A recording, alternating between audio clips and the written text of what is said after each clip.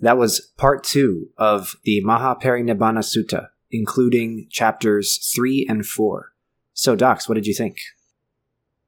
This one didn't have that much happening in it except the big thing here was relinquishing the will to live. Yeah. That phrase has a strong pull to it. That's an interesting way to put it. And it's, I think, healthy that this religion puts such an emphasis on, hey, you're going to die, and at some point that's okay. Exactly, yeah. And it's also part of the doctrine that enlightened beings have control over when and how and in what circumstances they die. Because they're omniscient, because they have their enlightenment, and because they have, a full view of the karmic trajectory of all sentient beings, including themselves, they can say to themselves, okay, it's going to happen now. I've kind of decided. And in that regard, they go out on their own terms, and this will be used in the future in other schools of Buddhism, especially as this becomes adapted into the Mahayana version, the Mahaparinibbana Sutra. They will start to say he chose that specific time to pass away and those specific circumstances to pass away as a teaching tool, as a way of educating, as a way of enlightening beings. And I see strands of that in other aspects of the religion that I've seen, such as there are, we've done an episode on self-immolation, so that's part of it as well. And I've also, there's that one sect that has the self-preserved mummification. Right. Those folks, my understanding of the lore there is that the monk in question is not dead. They are just in a state of meditation in that. So, but I see, this is obviously a really important doctrine that I see spiraling into other parts of the religion. Absolutely. And this is such a transformative sutra in regards to obviously being one of the most important events in the trajectory of early Buddhism, the death of Shakyamuni Buddha. But it's also where a lot of the doctrine dealing with death really comes out. And this is where the establishment of a lot of death rituals and memorial rituals and funerary rituals come out. That'll come out more in the next part that we release, where we read and discuss chapters 5 and 6. But obviously in, part 3 and 4, this is where, like you say, he relinquishes his will to live, and we start to see how he does that and in what context he does that, and we start to see how he is functioning, because this is really the dead center of the sutra. There's half of it left, almost, whenever he relinquishes his will to live. And so for that whole second half, he's alive and he's preaching, and he's sort of dealing with the backlash, dealing with the ripples that him relinquishing his will to live causes among the community. And there's a lot of them. It really emphasizes at multiple points in the sutta that this is the 2 points where he is most radiant, his skin is most radiant, is when he achieves enlightenment and when he achieves final nirvana. So it's putting up the 2 most important things this guy did: achieve enlightenment and then die. Those are his 2 high points. The points where he is most empowered, I guess, would be the way to put it. I'm not sure what the right term would be, but it's obviously putting a lot of emphasis on how important it is that he does this. Absolutely. And this is the natural conclusion of this linear trajectory that certainly Mahayana tries to argue exists. Theravada might have something to say about it, but there's this linear trajectory that is presented and projected that we've talked about between being a regular layperson and then being an arhat and then being a bodhisattva, a pratyeka Buddha, and a fully realized Buddha. And of course, beyond that is just nirvana. After fully realized Buddhahood, there's nothing else. It's nirvana. And you can see that he's hit those important stages. Maybe you could see his enlightenment as being the beginning of his arhatship with a certain reading. This reading is not used by many Mahayana scholars, but is definitely a reading that can be given to this sort of trajectory. He achieves his enlightenment for the first time, and then he slowly kind of, over the course of the life that he lives preaching the Dharma, his community and he also kind of break through other levels of higher enlightenment. And then, this is his fully realized Buddhahood, is when he's preaching this. And then after this, he's dead. He's passed away. He's gone into nirvana without any remainder. This reading is not widely held in East Asia because they start to say that his fully realized Buddhahood was actually long before he was even born in this world. And that all of this was like a skillful means, and all of this was the last step in his teaching before he passes away into perfect final nirvana without any remainder. But if you look at it from a more cynical point of view, or even a more literal point of view, when you look at which sutras came when, and so on in the Buddha's life, allegedly, you can maybe make an argument that his first enlightenment was actually only the Four Noble Truths and the Eightfold Path. And then by the time we have this text, we start to see maybe not the most refined, but some of the things that he's saying after he has achieved his most refined teachings. So going into the texts directly, so first of all, we have Mara's appeal. I'm interested to hear more about how Mara works in the religion as a whole, because this seems taunting. Yes. Mara is like, haha, you're about to go away. And it's like, why? What? That's a good thing. I don't understand what the taunt is. So one of the taunts that's going on here is that Mara wants him to die at a certain time when it's easy from a desirous point of view, and when the Sangha and the Dharma have not been really completed and perfected. So he's saying to the Buddha early in the section that we're reading and discussing, he says, go ahead and die, because Mara knows that the Buddha knows that the Sangha is not completely ready. They're not well learned enough to do without him. And he also knows that, Mara knows that the Buddha has already started to feel sick. He knows that the Buddha is hurting, and that he has been taken over by immense stomach pains and has a lot of difficulty traveling and moving around and all that stuff. And the Buddha is enduring this with mindfulness and with grace, as he always does throughout this text. But Mara is trying to say, because it's an opportune moment, he's trying to say, die sooner because it's easier.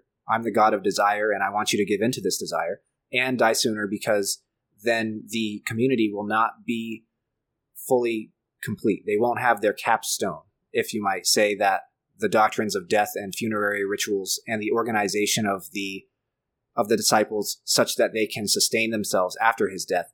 None of that's completed and none of that's ready. So the Buddha is rejecting him by saying, no, the Sangha still needs me. They need the skill to preach the Dharma, to defend the Dharma, and to spread the Dharma. And, they're close, but they don't have it yet. So I'm not going to yet. Interesting. I guess I am having a hard time as I'm reading this telling who is actually speaking. Because when I read it, it looked like Mara, as like how I parsed these sentences, was Mara saying, hey, your work is done. You can go now. And yeah, I'm not sure if Mara is speaking or the Buddha is speaking some of these words, and knowing that completely changes what's actually being communicated, because it looks to me like Mara is saying, "Hey, you're done. You're good to go now." Yeah, he is. He is saying that, but you just said he isn't saying that. Well, that's the doublespeak, right? So Mara knows that the Sangha is not ready for it, but Mara is trying to sugarcoat it and sell it. He's trying to give a sales pitch to the Buddha to say, yeah, go ahead and die. You're all set. While they both know that the Sangha is not all set. This is something that's very interesting about Mara in the early texts, is that he doesn't really fit your typical Judeo-Christian Satan or devil figure, even though he's kind of cast in that archetype for us Westerners. He is very, very nice to the Buddha, and he's very, very reverent, and he's very, very good in how he talks. He's very polite. He says all these nice and sweet things, but it's because he's trying to be a used car salesman. He's trying to tempt the Buddha. He is temptation and desire. And so he's not ever going to say, like, I need you to die sooner because I hate you. He's not even going to say, I need you to. He's going to say, I think that your work is done. You've done so much in this long life of yours. You've preached the Dharma so well. You have effectively defeated me. Everything's all good. I am completely laid down, and I have been converted. I'm in your victory right now. And the Buddha is saying to himself and to Mara, well, no, I know that you're trying to get me to go before my time. I'm actually going to stick around for a while because they need to be protected against people like you. They need to know how to protect themselves against people and beings like you. Okay, that's something that I guess I would have needed more context to really grasp, because we haven't talked about Mara enough for me to understand how to read his dialogue yet. So that's something we'll have to come to later in another episode. But I want to know more about Mara just so I can understand how to read this kind of text. Absolutely. Mara will definitely be able to take up an entire regular episode because he's such a trickster. He's a very fun and interesting character in the texts when you read them like a narrative or like a story. Because, like I said, he's always got these ulterior motives and you never really know what he's trying to do, so to speak. He's like a mysterious trickster character who he's kind of shifty and shady, and you don't know what he wants or what he's going to do to get it. Cool. Okay. So that makes Mara's appeal make a lot more sense to me now. So after that, relinquishes his will to live, and that causes like earthquakes and natural disasters all over the place. Yeah. So he relinquishes his will to live, and Ananda sees all these natural disasters that happen, and he asks the Buddha, what are the causes of natural disasters like this?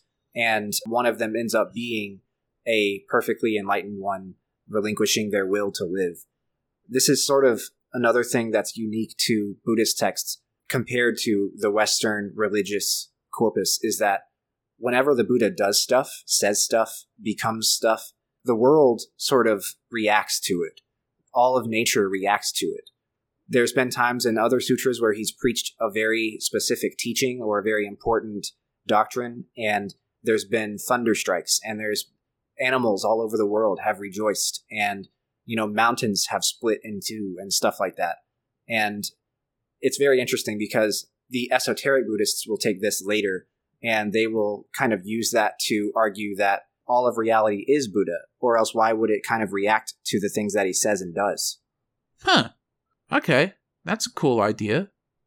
Yeah, I see where they're going with that. So we get to the 8 causes of earthquakes, and then this short section about the 8 assemblies.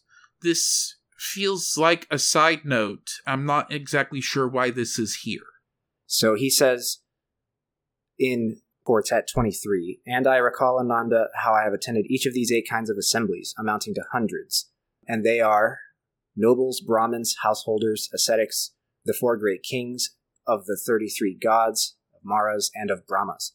So these are the different audiences of the Buddha. These are the different people who would talk to him and who he would talk to when he was traveling around preaching the Dharma. As for its purpose, for its inclusion here, I think that it is enumerating them for the reader more so than it is doing anything to advance the story or any sort of specific doctrine. However, I should point out that many of these classes, if not all of them, are noble classes. So there's a very interesting debate that gets a little bit heated sometimes going on in academia regarding whether or not Buddhism was a people's religion in its inception.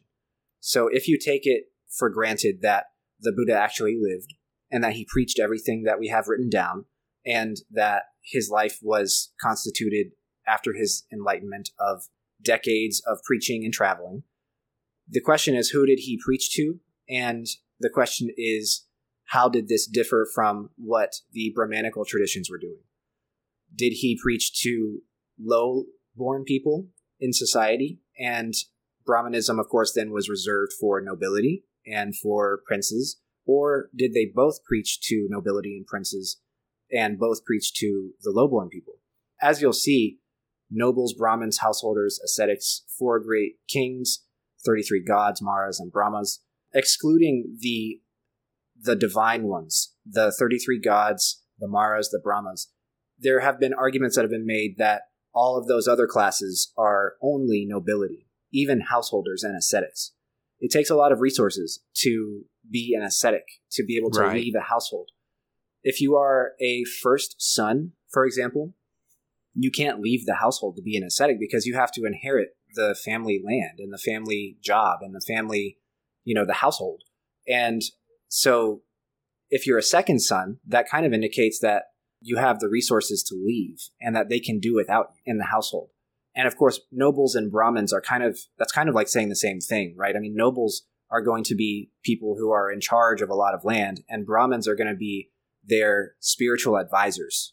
They're going to be basically like politician priests, if you will. And then householders are going to be landowners, which is, still a high class. And then ascetics, like we said, high class. And then great kings, gods, Maras, and Brahmas. These all start to lean into the divine.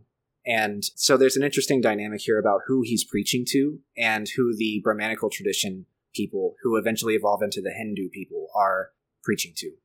I also note Maras plural. That's an interesting thing. So there's more than one Mara? Yeah, that has always confused me as well. I think that Mara, the named singular Mara, is the god or the deity of desire and temptation and death and all of those things. And then Maras are kind of like a class of very strong demons who work for him, who are answering to the named Mara, and who the named Mara will sick on the Buddha or on his disciples or anything like that. If we were to read the story of the life of the Buddha as it's translated by several different people over a long time period, we would see that during the actual moment where the Buddha reaches enlightenment, there is a story about how the named singular Mara sends armies of demons and sends battalions of creatures and things to try and prevent the Buddha from reaching enlightenment. And so his defeat of Mara, his defeat of desire, is built up to be much more of a massive, insane feat. Because it's like a symbolism going on, doing so involved him sitting still and meditating and sort of figuratively and literally defeating entire armies of Mara's creatures, Mara's subordinates. And so I think that those creatures and those subordinates are Mara's plural, if that makes sense. Okay, that makes sense. And so after that, we have the 8 fields of mastery. What's going on here? These are like levels of understanding the reality, I guess? Yes, I think that the doctrine that is being presented here is the idea of understanding something for what it is in true nature and what its true reality actually is. There's this concept that we have brought up here and there in Buddhism called suchness. In Sanskrit, it's ta-ta-ta. And what it is referring to is the true nature of something exactly as it is, not as we understand it or perceive it. So there's a gap. We've talked about how, especially in the Buddhist psychology episode, there's an idea about perception in Buddhism that starts with something that's pure and whole and complete and has all of the characteristics and information that one could possibly ever access in it. And then there is the file that our brains make about it. And that file is heavily compressed. It's got JPEG artifacts. It's got data loss. It's not complete. It's not accurate. It's not very faithful to the actual object itself. And this doctrine here is just saying, here are different ways to practice understanding things exactly as they are. And by doing so, we are working against our own delusion. We are shifting the base of our ignorance being, according to the doctrine of dependent origination, the origin of all samsaric existence. We are shifting that ignorance all the way across to the other pole, to understanding and to wisdom and insight. And these are some of the ways that they do that. Color becomes a big deal at the latter end of this. It starts as blue, then yellow, then red, then white. I imagine there's symbolism there that I'm just not keyed in to understand. I actually am not keyed in to understand why they pick those colors and not other colors either. But I do know that color presents an interesting problem for Buddhist perception and doctrine in general, because, so I guess I should start from our current understanding of how color works. There's the entire electromagnetic spectrum, and then there is the visible spectrum within that spectrum. And the visible spectrum constitutes a very, very small portion of the spectrum of different kinds of radiation that are emitted by things in the universe. So we know, because of science, that what is visible to us is only a very, very small portion of what's going on, and therefore we have maybe a healthy distrust for our naked eye. So that makes sense to us. Obviously, back then, they didn't have that. They didn't have the understanding that there were different kinds of radiation that were outside of what is perceivable by our actual eyeballs. And so this is where the issue of color comes in. We know that color is just specific wavelengths or combinations of wavelengths from that tiny visible spectrum. They couldn't figure out, and argued about sometimes, if color was an actual characteristic of something that was inherent to it, or if that was something that our consciousness applied to it. Now, that's a very small and very specific question, but it's a very important question for understanding what reality looks like and what reality actually is, because of how we perceive it through our eyes. Can you trust your own senses? Exactly. And so we ask that same question about texture, about smell, about mental objects as well.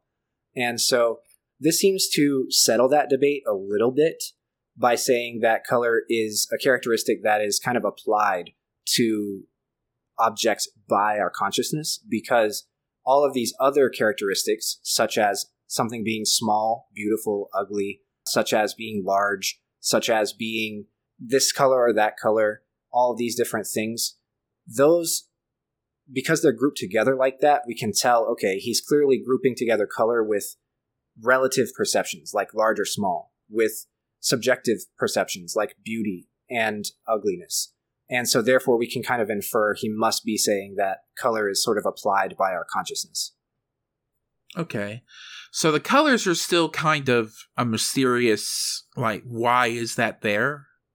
Yes. And as for why there's a specific choice of those colors, in particular, blue, yellow, red, and white, I can't really speak to why those and not others, but I can speak to the fact that color is included there to settle a little bit of a debate, which is that color is kind of applied by our consciousness. Right. Okay, so next are the 8 liberations. This again is a list of stuff, and I'm not sure why it's here.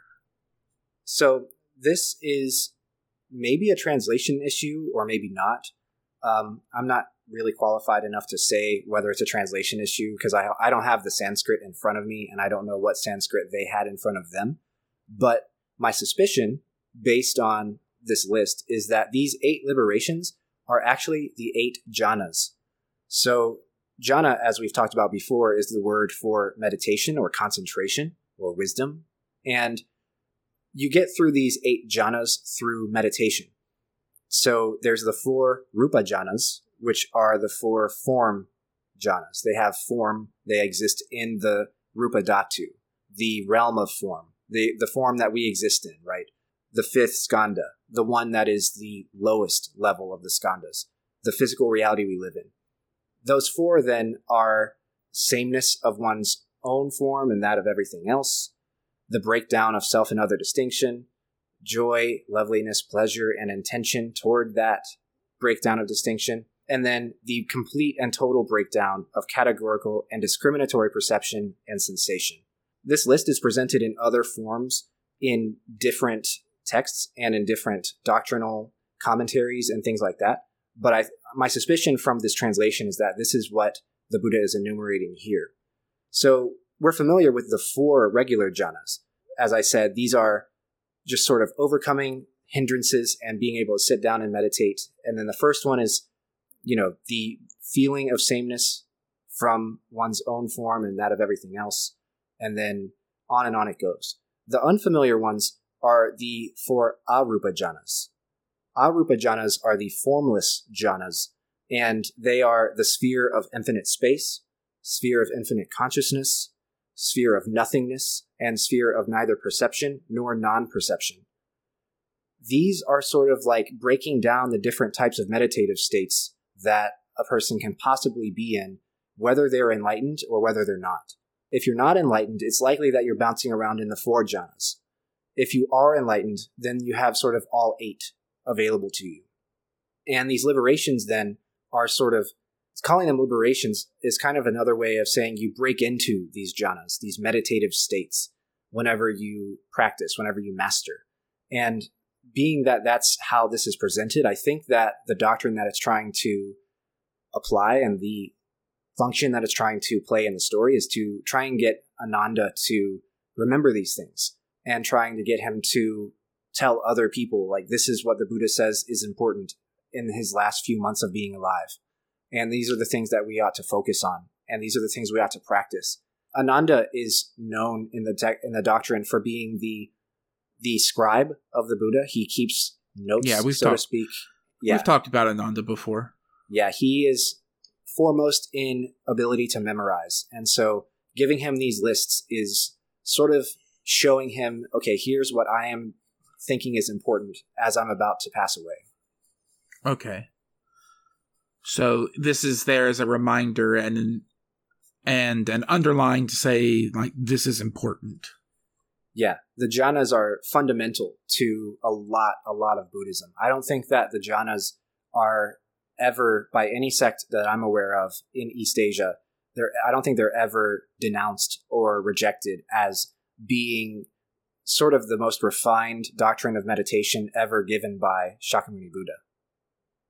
Okay, and then after that we get Mara's former temptation, so rehashing what Mara said a while ago, and again, I'm not sure what this is doing here.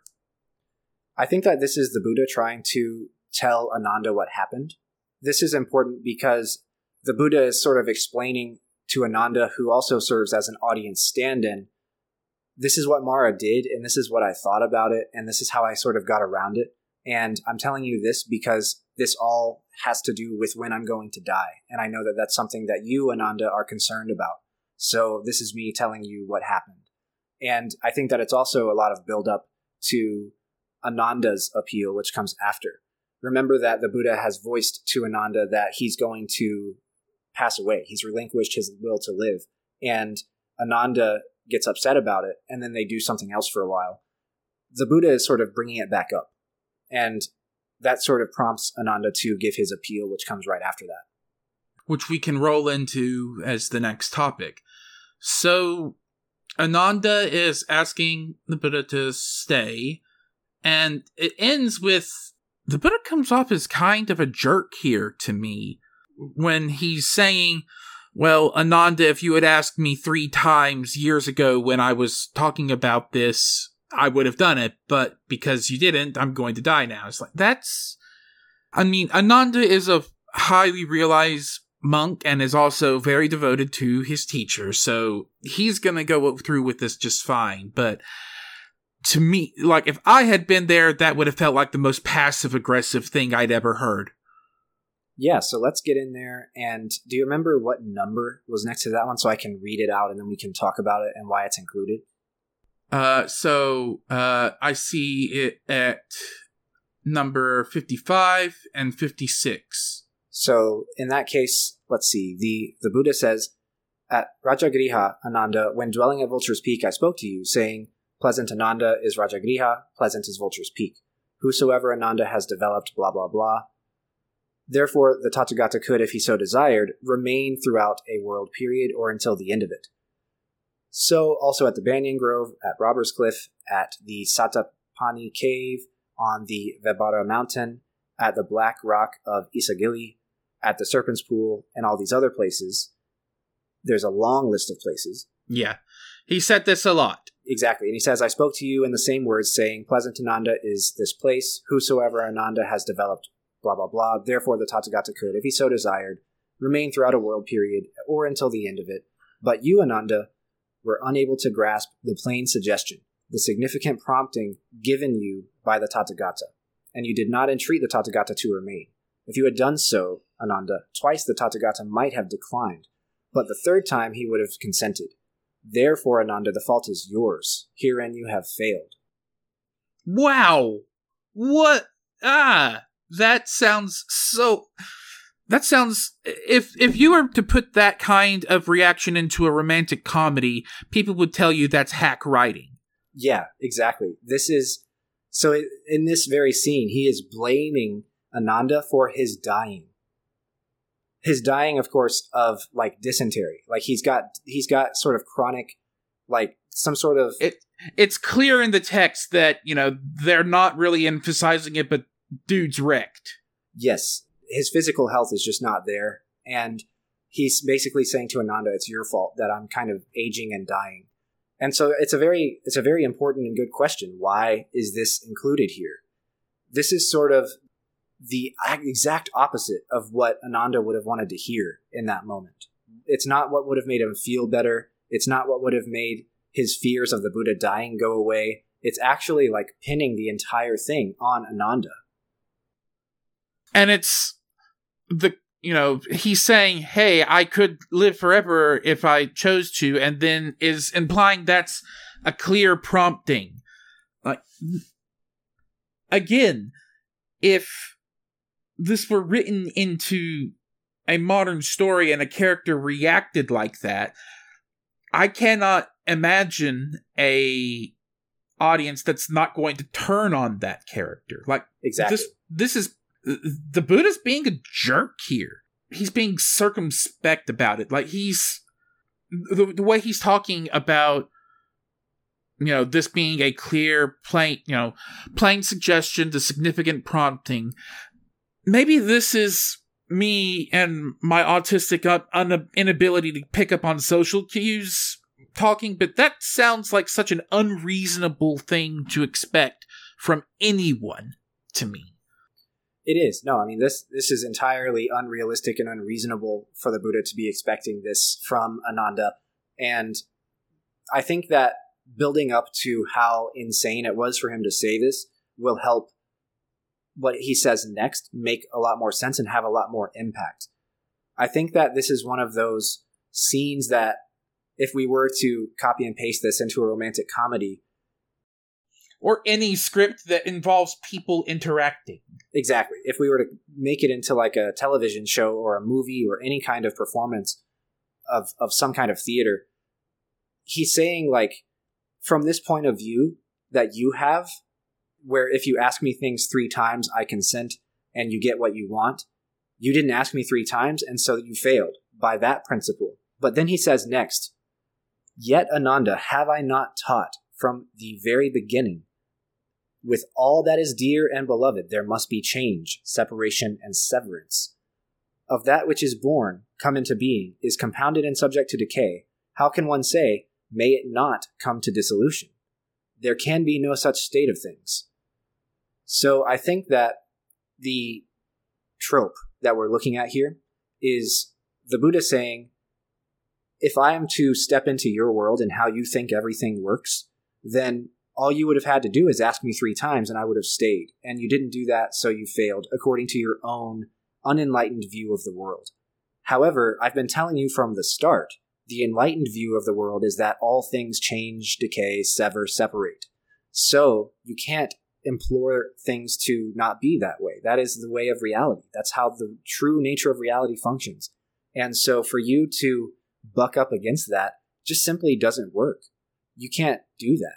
And so I think that it's building up to him saying, if you were to think that things were that simple, yes, you failed, but I'm trying to get you to not think that things are that simple, because they're not. So I think that it's sort of a dramatic scene between him and Ananda. It's a lot of character building for the both of them. If we're to read this like a story or a narrative or a screenplay or a script, they're having a kind of one of those moments where, they're close to each other and they're being emotional at each other. That's how I imagine it in my head. They're not being emotional at each other because they're the Buddha and Ananda, but I can imagine it sort of as like a dramatic scene between two people who are close and who are going through this sort of situation where one of them is going to die soon and one of them is okay with it and one of them's not. Yeah, paragraph 58 in our translation, if that had been the thing he led with, that would have made me less negative in my reaction, I guess, because paragraph 58 makes sense to me. Impermanence is a fundamental thing that we've been over multiple times, and yes, I agree with the Buddha that Ananda's request is unreasonable, but paragraph 55 and 56 just really, I guess I've had to deal with people who have had not quite that absurd, but similar levels of failure to communicate, and I just really can't stand it. Yeah. So this, I'm reacting so negatively to this because I have real life experience that this is calling up that I just really wanted to get away from. So, yeah, I guess once in a while the teacher is harsh. I think it is a little bit of harshness, especially because Shakyamuni this entire interaction has happened before in this sutra. Ananda keeps asking the Buddha to stay behind and to not pass away, and he's expressing a strong desire and attachment that is completely perpendicular to the Dharma, to the teaching of the Buddha, to everything that Buddha's been trying to impress upon people since he's been enlightened. The section Ananda's Appeal begins at what is labeled on our text, paragraph 48, where Ananda says, for I think the second or third time in this text alone, please don't die. And right after that, in 49, the Buddha says, enough, Ananda, do not entreat the Tathagata. The time is past, Ananda, for such an entreaty. And Ananda just kind of stays on it and keeps at it. And the Buddha has to sort of, slap some sense into him verbally in order to get him to quit, in order to get him to let go. Because he asks this same question a second and a third time. And the Buddha has to say, do you have faith in me? Do you even believe in anything that I'm teaching? Because you've clearly missed it so badly. You've clearly missed my doctrine of impermanence and of death and decay so badly that you're here asking me 3 times in a row in this specific setting, just like you did 2 chapters ago, to stay, to not die. But I can't do that. So why are you asking? You know what I mean? And so this is one of the more human moments for any of the Buddha's disciples. We don't see human moments like this where somebody is very sad like this and emotional like Ananda is, like we have to infer that Ananda is in any of the other texts. This is what makes this sutra so fascinating and such a trip to read, is because this is dealing with death. And if we take all of the doctrine away, this is sort of the scariest and most important thing that human beings face in their lifetime. This is sort of it. Anything in the entire world you can get through, but not death. And that's why we see the birth of religion. Religion is the answer to the question of how do I get through death? How do I deal with death? How do I make myself less afraid of death? And this sutra just gets so close to it and so deep into it that you see some uncharacteristically emotional and human moments between Shakyamuni and his disciples. And this continues through the entire rest of this part and through the rest of the last section with the last 2 chapters. It's a very fraught couple of sections, and you don't see that in a lot of other texts. Yeah, I need to have seen a lot of other texts to understand that at this point. I haven't seen enough of Ananda to understand that this was unusual. Ananda is usually, because he's like the attendant and the scribe and the guy who remembers everything, and he's also foremost in like manners and in like the procedures, the ways of doing things. If you didn't know that you're supposed to walk around the Buddha 3 times with your right side facing him before you talk to him, Ananda would be the one to tell you. And because he's that guy, he's kind of like the butler. He's kind of the guy that keeps the procedure and the manners and the culture, I guess you could say, up to a certain standard. It's very out of character for him to start getting emotional and start to get attached and start to get wrapped up in his own desire for the Buddha to keep living. Okay. That makes that section make more sense, for sure. So next we have the last admonition. This sort of sets up the last chapter. So I don't think that there's anything, unless you like skim through it another time and see there's something you want to talk about, there's probably just more of what's going to look into chapter 4, the last meal. So let's move on to the last meal then. So the elephant's look. I'm glad that this translation has a footnote that explains what's going on here, because just saying the elephant's look, like, what is an elephant's look? The translation has a clarification that means he turns his entire body to look instead of looking over his shoulder or whatever. Yes, that's right. And so he's kind of going, hey, this is the last time I will look upon Vasali. So, like, making it clear that, like, hey, I'm almost done. Yeah, so he's made it clear to Ananda and sort of to capital N nature. And this is where he starts to tell the assembled disciples that the end is nigh. Yeah. So he bounces around a lot more places. So even though he is physically wrecked and having so much illness problems, he's still traveling a lot, it looks like. Yeah, he is. There's a part of that is part of the ascetic lifestyle in that time period, in that place. Being a part of that class of society meant that you couldn't really stay places long because you were relying on the generosity of people who were trying to give offerings, who were trying to accrue the good karma that comes from hosting Shakyamuni Buddha. But there's like societal rules. For example, we hear about in like fantasy stories, you know, especially like Tolkien style, there are cultures that have like an unspoken hospitality rule that anybody who just shows up at the door gets to stay there for 3 days with full food and drink and clothing because the environment is just that harsh, right? That's supposedly how things worked in Greek mythology as well, as I recall. Exactly. And that's sort of an inviolable ritual that all of society participates in, regardless of anything, you know? And I think that there's a little bit of that going on here. He has to move around because he can't stay forever in any one place. There's like that logistical side, but there's also a doctrinal side. Physically non-abiding, you know, physically not abiding in one place for too long is the same as maybe spiritually or dharmically, if I could say something like that. Non-abiding.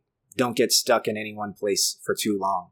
Remain light. Don't be tied down by conceptions and by your thoughts and by emotions and by, you know, what eventually he argues are your delusions.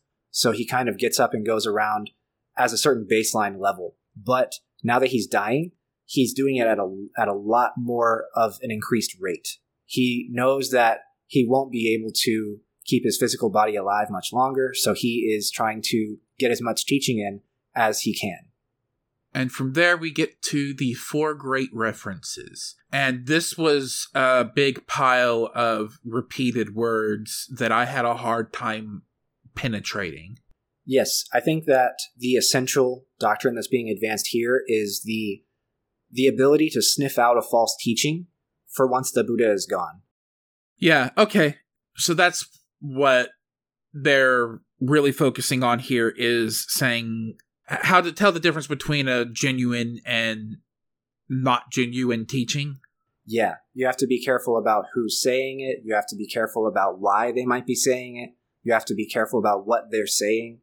And all of these things are these are like the steps that you would take in your evaluation of some dharma to actually understand, is this a true teaching or a false teaching? You have to be faithful to the community. You have to be faithful to the elders. You have to be faithful to the disciples that I'm leaving behind. And that's really the only way that you can know if something that somebody is saying is actually the Dharma. And then we get to the Buddha's last meal. Again, we have to go to a footnote. So a quantity of Sukara Madhava, which the footnotes is not just saying straight up, we're not sure what this was. Yeah. So this is a very interesting scene that gets kind of zoomed in on by a lot of scholars and a lot of Buddhists alike, because the translation of Sukara Madhava is completely lost to time. Scholars think that there are two possible things that it could be. One possible thing is a mushroom dish, some sort of vegetarian mushroom thing. And the other side says that it's some sort of pork dish. And the reason why, aside from the obvious linguistic issues, the reason why we think those are the two most likely ones has to do with some of the differences that people can observe in Mahayana and Theravada Buddhism. So whenever you're dealing with Theravada in English in particular, they will argue that Sukara Madhava was a vegetarian dish and that Chunda gave him a vegetarian dish because he was realized in ahimsa, or nonviolence. And so for him to have killed an animal and given it to the Buddha would have been not only tone deaf, but it would have been accrual of bad karma. And the Mahayana side says that it was this pork dish. And the reason why they say that is because it doesn't matter what the dish is. The act of giving and receiving alms properly is much more important and has a lot more to do with this ascetic lifestyle, with the life of a bodhisattva, of a Buddha. There are no enlightened people out there who, according to Mahayana, would ever say, I'm sorry, I don't eat meat. You'll have to take this away. You'll have to take this back. You can't decline alms whenever you live entirely off of alms of the community. And so in that regard, they kind of differ on which one it is, emphasizing different doctrines, which are both very, very important for the monk's lifestyle.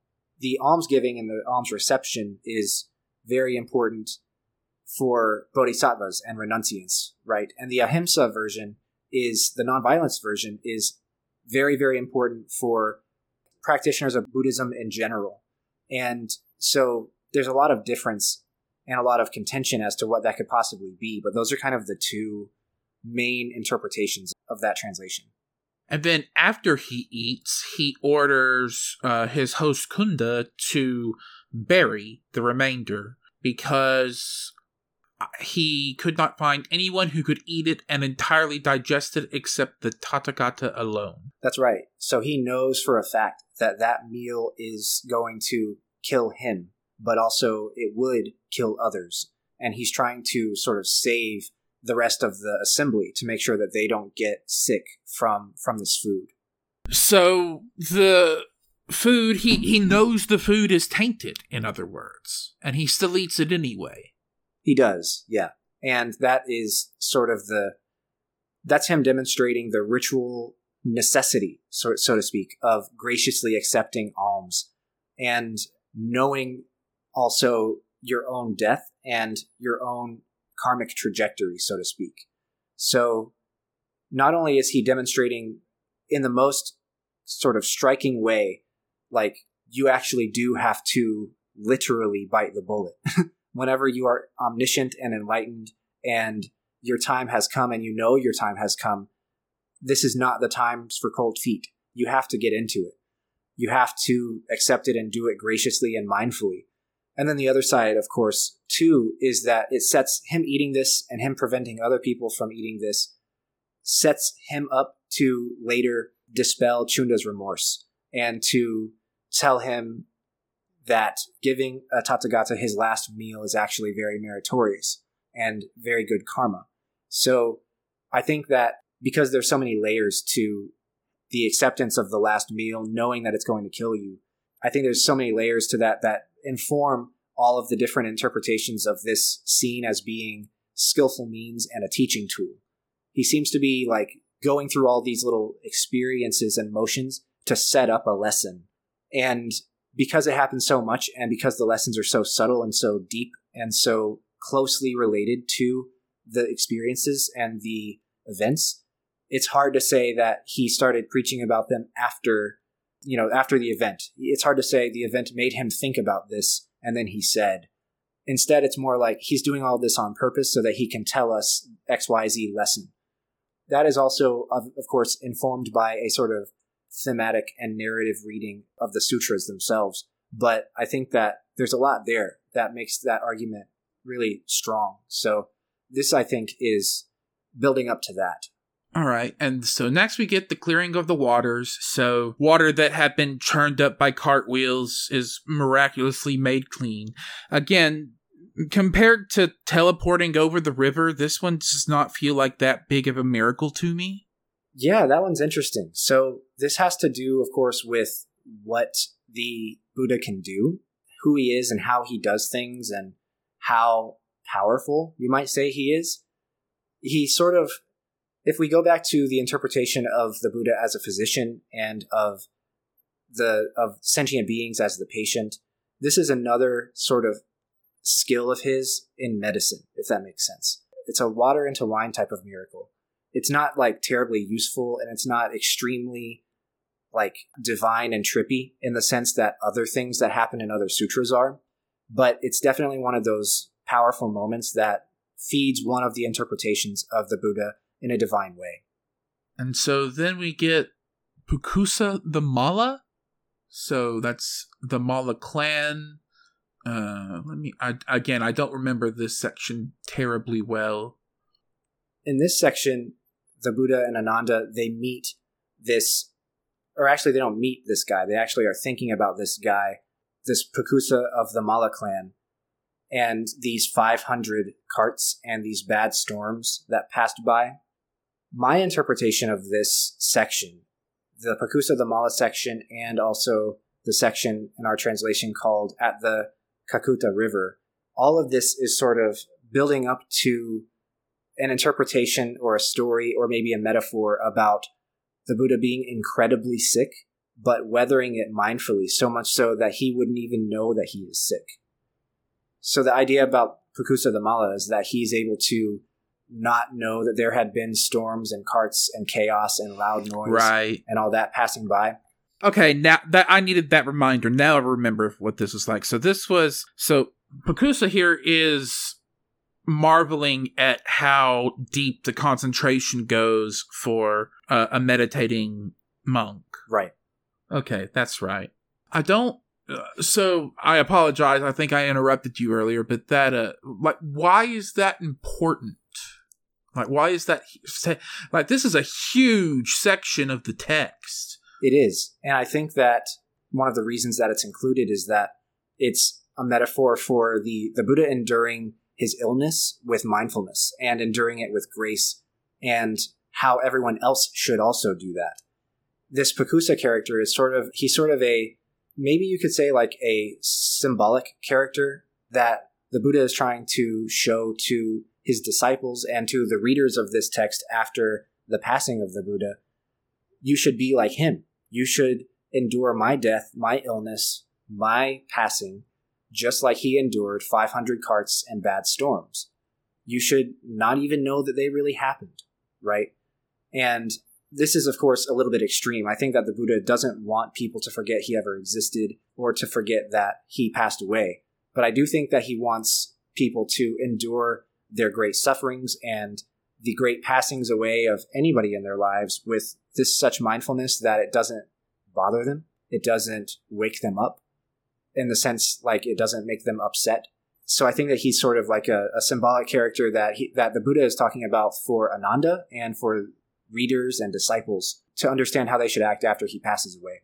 And then after that, we are at the Kakuta River where he's going to die? Not quite, actually. I think that he goes to Kushinagara before he dies. This Pukusa of the Mala is important because he ends up going to the grove of the Malas, the Sala Grove at the Clan Mala Villa, you might say, or the Clan Mala compound. So that's kind of why he's introduced here. But regardless, I think that you mentioned about him sort of teleporting across the river, and that's another symbolic sort of miracle. And then we come to the end of this section, which was relieving Kunda's remorse, which makes sense to me. If I were the person who fed this guy his last meal and he's like, oh, and by the way, don't let anyone else eat this because it's tainted, I would be concerned.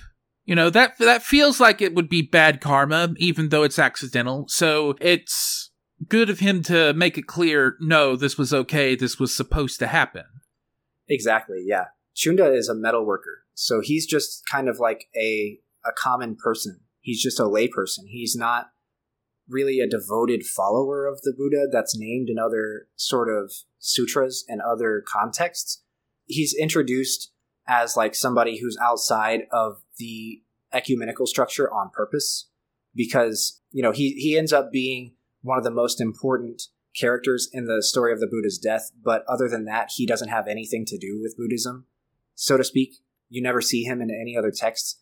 And so we have to assume that he doesn't know that the Buddha is dying and that he's participating in the lesson that the Buddha is trying to sort of pass forth to the disciples and to the readers of the texts. He might be aware, he probably is aware of the fact that it's one of the 5 grave offenses to cause harm to a Buddha. That is one of the most grave sins that a person in Buddhism can commit, to actually cause bodily harm to a Buddha. And in fact, the Buddha's own cousin, Devadatta, does this in another text. And we've talked about Devadatta a bit, yeah. Yeah, and he's sort of regarded as like the most evil character in the Buddha's entourage because of this.